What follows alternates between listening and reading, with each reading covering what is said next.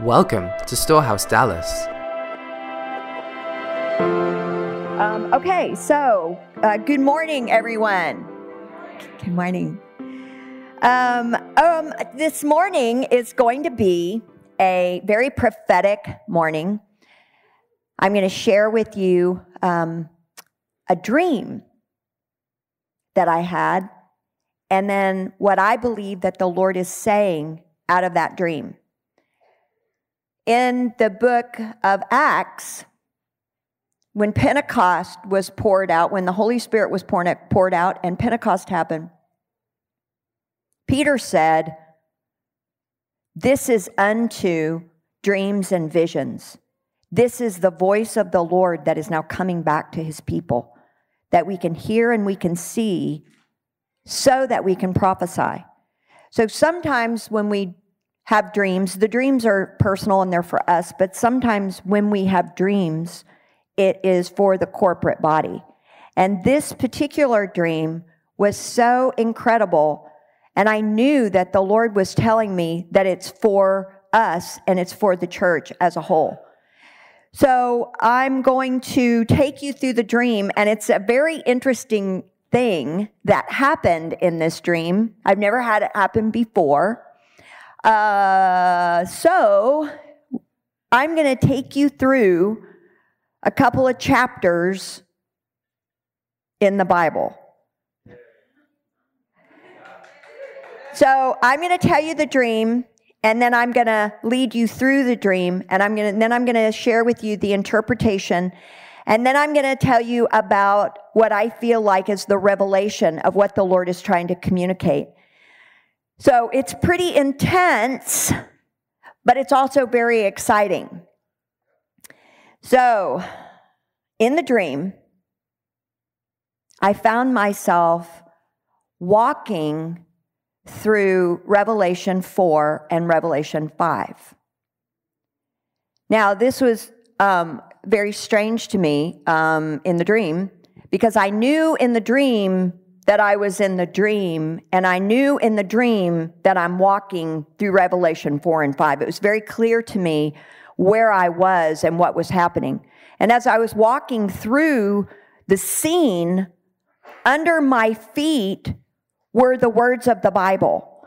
So I'm walking through the pages, and the words of Revelation 4 and 5, they're underneath my feet. And what I'm seeing with my eyes, can you put the image up? What I'm seeing with my eyes is the throne. I'm seeing the 24 elders. I'm seeing the 4 living creatures, and I'm walking through this scene through chapter 4, and then I'm going into chapter 5, and I go chapter 5 where Jesus comes and the Father is on the throne, and he has the scroll with 7 seals. And I'm like, is this really happening right now? Am I really in this place? I'm in unbelief while I'm in my dream. And I see him, and Jesus comes up, and he picks up the scroll out of the hand of the Father. And then I walk through Revelation 5, and then I walk through the new song, and then I get to the end of Revelation 5. And as I do, I hear the Lord say, "This is my all in all." This is my all in all, Revelation 4 and Revelation 5. And then I'm at the end of Revelation 5, and I look to my left, and I can see all the way through to Revelation 1. And I see the Lord with his eyes like a flame of fire, and he's standing on Revelation 1:17. And I'm looking at him, and it was glorious, and it was terrifying. And I had this fear of the Lord hit me, and he said to me these words, "I am not who they think I am." And I thought, oh Lord, I am not who they think I am. So I want to unpack this. because I think that there's a message here to the body of Christ.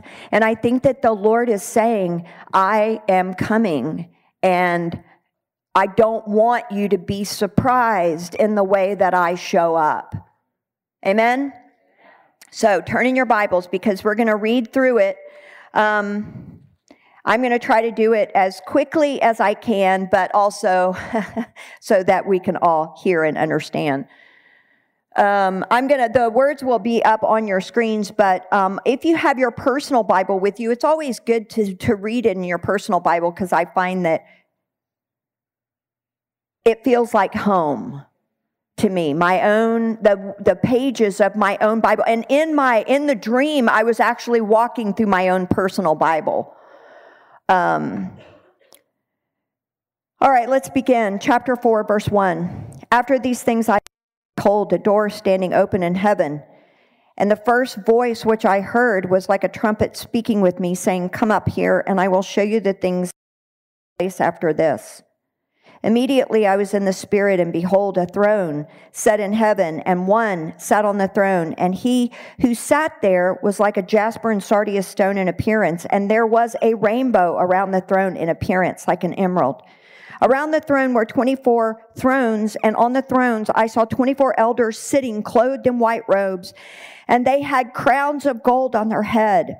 And from the throne proceeded lightnings and thunderings and voices.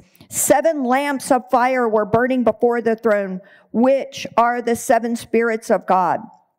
Before the throne there was a sea of glass like crystal, and in the midst of the throne and around the throne were 4 living creatures full of eyes in front and in back. The first living creature was like a lion, the second living creature like a calf, the third living creature had the face of a man, the fourth living creature was like a flying eagle. The 4 living creatures, each having 6 wings, were full of eyes all around and within, and rest day or night, saying, Holy, holy, holy, Lord God Almighty, who was and is to come. Whenever the living creatures give glory and honor and thanks to him who sits on the throne, who lives forever and ever, the 24 elders fell down before him who sits on the throne and worships him who lives forever and ever, and cast their crowns before the throne, saying, You are worthy, O Lord, to receive glory and honor and power, for you created all things, and by your will they exist and were created. And I saw in the right hand of him who sat on the throne a scroll written inside and on the back, sealed with 7 seals. And then I saw a strong angel proclaiming with a loud voice, Who is worthy to open the scroll and to loose its seals? And no one in heaven or on the earth or under the earth was able to open the scroll and to look at it. So I wept much, because no one was found worthy to open and read the scroll or to look at it. But one of the elders said to me, Do not weep.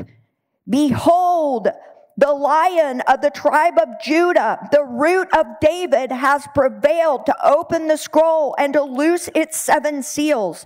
And I looked, and behold, in the midst of the throne and of the 4 living creatures, and in the midst of the elders, stood a lamb as though he had been slain, having 7 horns and 7 eyes, which are the 7 spirits of God, sent out into the whole earth. Then he came, and he took the scroll out of the right hand of him who sat on the throne.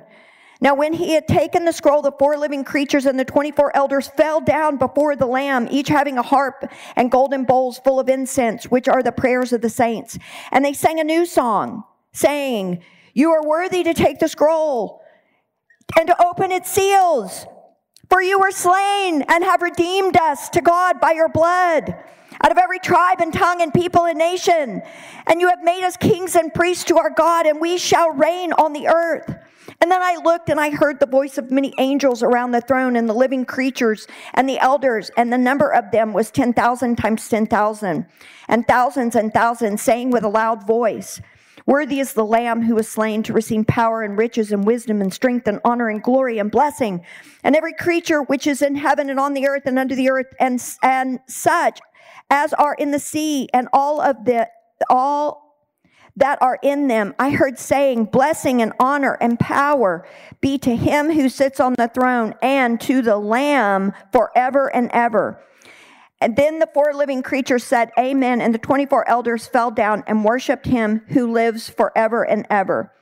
All right, turn in your Bibles to Revelation verse 17.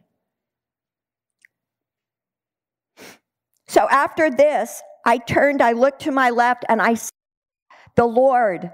He was standing on this verse, and his eyes were like a flame of fire. And when I saw him, I fell at his feet as dead. But he laid his right hand on me, saying to me, "Do not be afraid. I am the first and the last." Okay, let's stop there. All right, so when I saw him, his hair was like white, and he was wearing a white robe with a gold sash. And when he looked at me, in a similar way, I felt so undone. And I the fear of the Lord struck me, but it wasn't, I'm afraid. He was looking at me with these eyes of love that were so fiercely compassionate that it caused me to want to disappear. Because I was like, I didn't, we sing about God, I worship God, we pray, but when you're sitting there and you're looking at him like that, you're just like, I am undone. I think I might explode from the look that you're giving me. And so what I felt when I saw him, when he said to me, "I am not who they think I am," I felt this impression. I'm fiercely in love with my bride. And it was like a bridegroom who had longed for his bride, like he had gone without, like he's so ready. And the closer you get to something, it's almost like eternity between the time that you actually can apprehend it. It's like the closer that you get, I can only imagine, the closer you get, husbands, you know this, boyfriends, you know this, the closer you get to your wedding day, the farther it seems away. Brides, the closer you get to the wedding day, you can't wait for that moment. And that's the look that he had when he looked at me. Like there's a love available, a fierce, passionate, violent love. And that we need to know. And we were talking about this in Growth Track, John and I. And John and I said, the common denominator in the body of Christ that John and I have seen is not that they're not fulfilling the first commandment, love God with all your heart, mind, and strength. Yeah, we see that all the time. It's so beautiful. But the one common denominator that we've seen over and over is that we don't know how to receive God's love. Our receptors are broken and we hide from his love. We hide from it because it's so intense. We're like, no, I don't want you to see me. No, I don't deserve that kind of love. No, I don't. And there's like a laundry list of reasons. And I feel like he's saying we have to come back to that first love. We have to come back to that first way of knowing him while he can be known.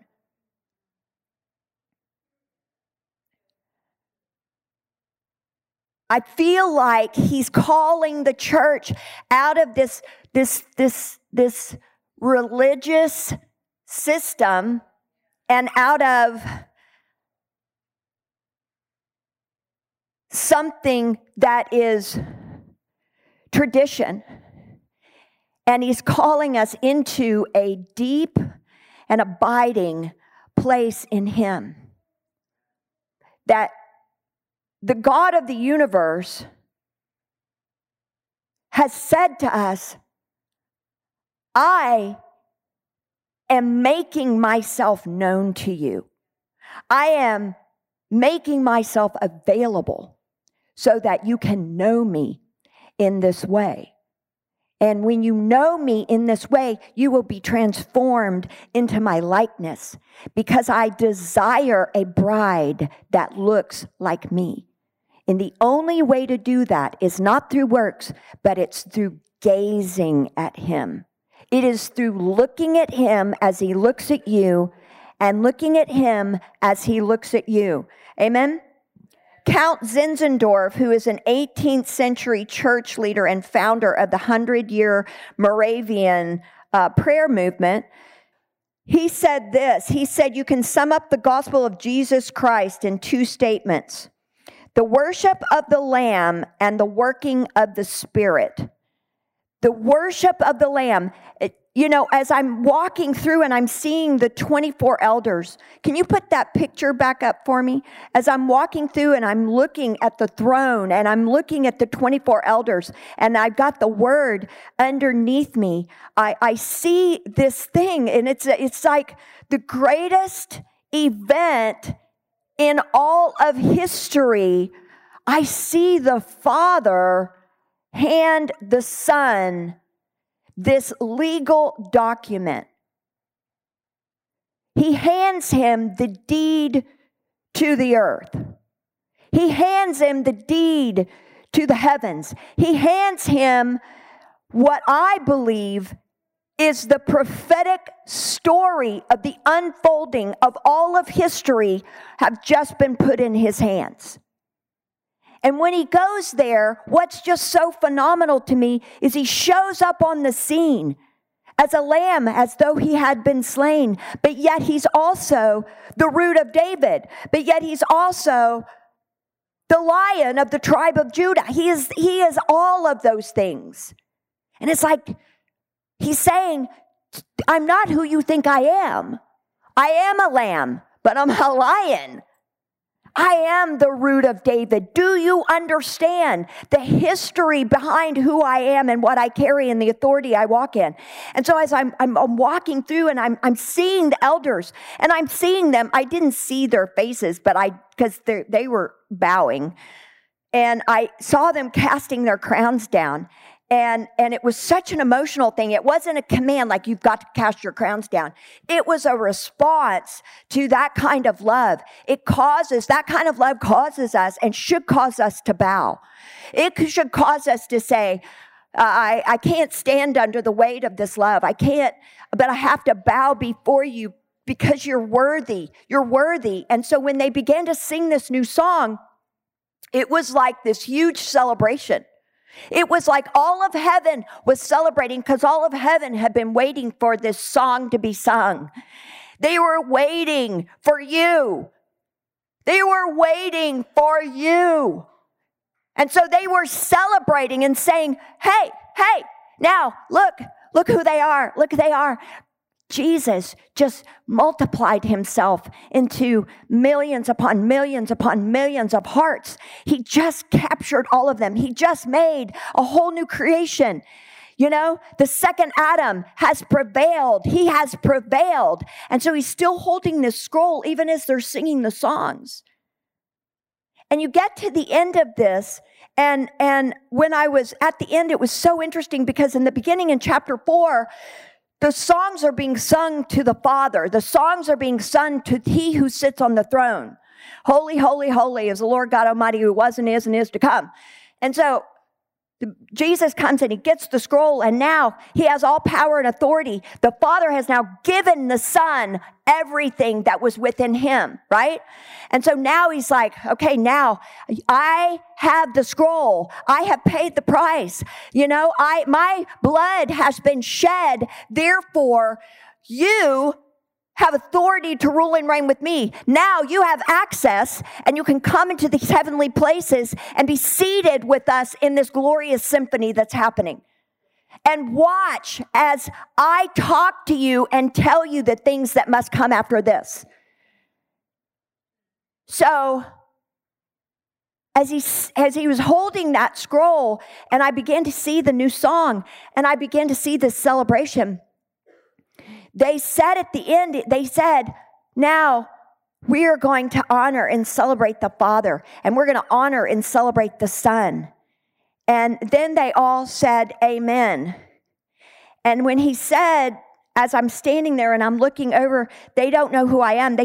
He said, I am the Alpha and the Omega. I am the beginning and the end, meaning that I've done it all. I've done it all. All of eternity is within me. All of eternity is within me. I hold the scroll in my hand.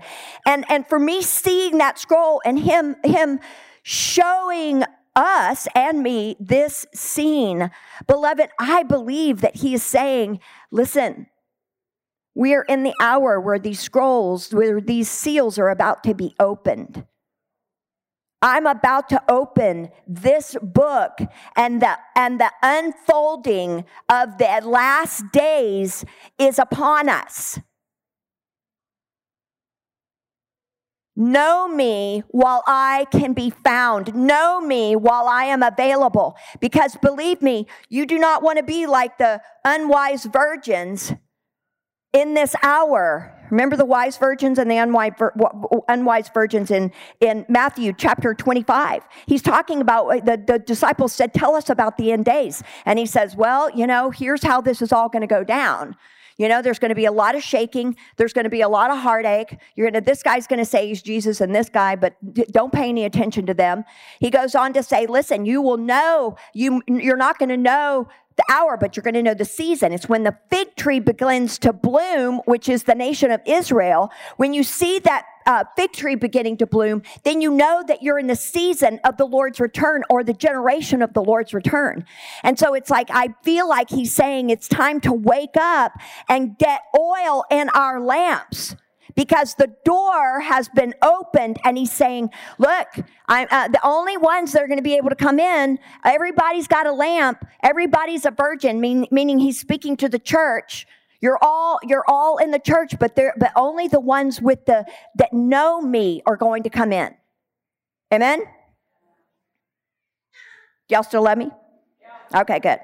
All right, so Paul in Colossians 1 and Ephesians 1, Paul prays for the knowledge of God being critical to bear fruit in this hour. He's talking about not just the knowledge of God, but the knowledge of the will of God, that we would not only know God, and I mean, if you look through the Word, you will see this written over and over and over and over and over about the knowledge of God. Remember, he says over and over, Jesus himself said, away from me, because I don't know you. I don't know you. I am not who you think I am, because you haven't had time in your busy schedule to know me. Know my personality, know my emotions, know what I love and what I hate. Amen? When I was first saved, I was taught from people who I just love, but I was taught from a lot of people throughout the body of Christ. We'd go to conferences and everything, and they would talk and teach about Jesus. And then I came into the prayer movement, and I was listening to them teach about Jesus, and one of them was the first one. I was hearing them tell me about what they knew about God, but the others I knew had been with God. And I'm like, you think there's not that much difference, but it's almost like I could feel an anointing when they spoke. They spoke, and it was like everything they said had emotion, and I've been in the presence of God. When in Acts 14, the Jews were looking at Peter and John, and they were going throughout the city, and they were speaking boldly about Jesus, and they said, those two have been with Jesus. We know they've been with Jesus because of how boldly they speak, and because we know they're, ignorant fishermen, and they're speaking so wise and with so much boldness. But beloved, I am telling you that people they know, because they can hear, even though they're not saved, they can hear if you've been with Jesus. There is a fragrance coming off of your words that says, I have encountered the emotions and the heart of a king. And you're not just saying, I read a couple of stories and I'm going to tell you a couple of stories. But you're like, man, I got to tell you how this man has captured my heart with one glance of his eyes. And he told me things about myself that were so good it was almost impossible to believe. But I kept running from that voice because I was like, no, this is too good. It's too good. It's too good. God, I don't deserve this.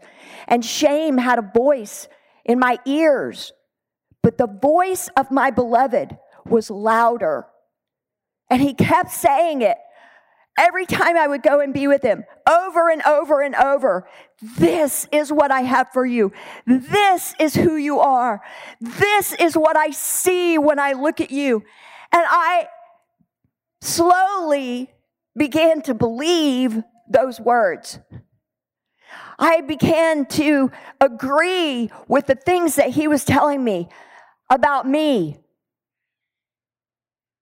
and the day that he created me. And the times when I was crying or hurtful or whatever, he kept telling me over and over, this is who you are. This is who I've created you to be. This is what I've created you to do. And so as I'm doing that, I'm getting to know a good father who won't give up on me, a good father that keeps chasing me down, a good father who gives me good gifts. And he tells me, here's the knowledge of my will. Here's the knowledge of the beauty of my son.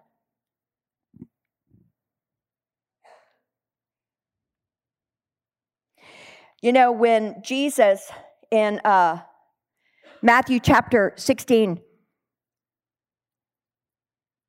Jesus was asking his disciples that question, which I believe that today he's asking us. He said, who do they say that I am? Who do they say that I am? And they're like, well, they say you are a prophet. You are Elijah. You fill in the gap. Because today people are like, who's Jesus? And everybody has an opinion. And Peter steps forward and he says, he asked the question, Jesus asked the question, okay, this is what everybody says about me. And he said, what do you say about me? What do you say? Who am I? Do you know who I am? Because Jesus is saying to us, we don't know who he is. And he's saying, who am I? To his disciples. And Peter steps forward and he says, you are the Christ, the Son of God. You are Christ, the Son of God. And he said, blessed are you, Peter, because my Father in heaven revealed this to you. So he's saying it is the revelation of the knowledge of God that is going to be your foundation. And on this foundation of the revelation of the knowledge of God, I will build my church. And all hell will try to come against you, but will not prevail because of the foundation of the knowledge of God. Hallelujah. And he said, I'm going to give you not only this foundation, this sure foundation of the knowledge of who I am, I'm going to give you the keys. I'm going to give you the keys. And it's going to be a beautiful thing that what we shut, no man can open. And what we open, no man can shut. And he's like, out of the knowledge of God, you'll have authority. Don't try to have authority without the knowledge of God. Because I'm telling you, beloved, you will be like the sons of Sceva. That didn't go so well. Yeah, those demons danced on their head. We have to be legitimate people. We have to be the real thing because that's what people are looking for. They're not looking for consumer Christianity. They're not looking for the church to become more like the world. They're actually looking for heaven on earth because they know even though they don't know, they do know that that's the truth. Right? So the Lord is like, okay, get with me. So you've been invited into the greatest mystery and the greatest adventure of all eternity to seek out the beauty of the heart of the uncreated God. Everything else in your life pales in comparison. Now, I'm going to pray this before you go. And if you do not want me to pray this over you, you need to probably leave early. But I am going to pray that we will all get delivered from the addiction of social media. Look, I'm telling you, man, it is the work of the enemy. And what he's doing is he knows the algorithms that have been built into those systems. And it is to entrap God's people so they will not be watching in this hour. And I know that when I pray, you're going to be set free. Amen. We know God because he chooses to reveal himself to us. And the thing is that as we gaze on him, you become the truest version of who you are. I can't tell you how insecure I used to be. I mean, I seriously would have conversations with people, and primarily in my mind, I would be thinking about what you think about me while you're talking to me. I'm not even listening to what you were saying. That used to be my life. Because I was so insecure with who I was. And I didn't know my name until I sat down on the inside through my life of prayer and my life of being with him and my life of intimacy.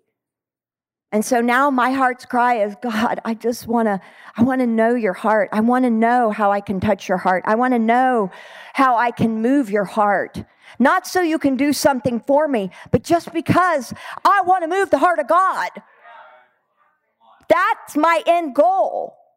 It's like, man. And it says in Song of Solomon that we can. He said in Song of Solomon, oh man, one glance of your eyes, it moved my heart. That's what I want. That's what we want. So I'm going to read you this quote from A.W. Tozer from The Knowledge of the Holy. He said this: the feeling for mystery, even for the great mystery, is basic in human nature and indispensable to religious faith. In the Hebrew and Christian scriptures, God carries forward his self-revelation and gives it personality and moral content. This presence is shown to be not a thing, but a moral being with all the warm qualities of genuine personality. More than this, he is the absolute quintessence of moral excellence, infinitely perfect in righteousness, purity, rectitude, and incomprehensible holiness. And in all this, he is uncreated, self-sufficient, and beyond human thought to conceive or human speech to utter. Yet he has chosen to reveal himself to us. He has a personality. He has emotions. This God that we serve is beyond comprehension. And I just challenge you, walk through Revelation 4 and 5. It is his all in all. It is the worship of the Lamb that was slain. It is the worship coming before the Father and giving him worship, ministering to him, loving on him, pouring out your costly oil. And then let yourself go into the song that heaven is singing and be like, man, just carry me away like this, God. Carry me away. I want to get drunk in the place of that song. I want to get swept away with your presence where it transforms my heart so that no matter what, I will declare you are good and you love me. And I know you. I know your character. I know your nature. I know your personality. I know your traits. Amen? So let's stand and I'm going to pray. Cool dream, huh? So Father, I just thank you for the dream. And I thank you, Father, for the scene that is happening in heaven, that this scene that is being unfolded before us, God. Father, I thank you. Your word says that you give us a crown. You tell us in Revelation, don't lose your crown. But this crown is to be thrown down before you, God, because you're worthy. Because your love is so powerful. It's so fervent. It's so electric. Your love, it rolls over us. It consumes us. It transforms us. It changes us, God. Father, thank you that you came to get us, that you gave your Son for our lives, that we could be one with you, and that Christ, the Son of God, Christ, could come and live on the inside of us. And we can smell like you. We can have a fragrant offering, a fragrant life. God, we love you. We bless you and we thank you.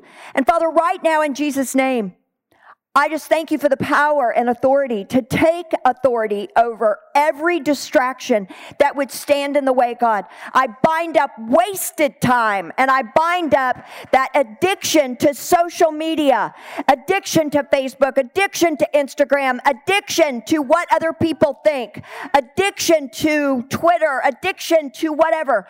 And I command you now in Jesus' name to loose God's people.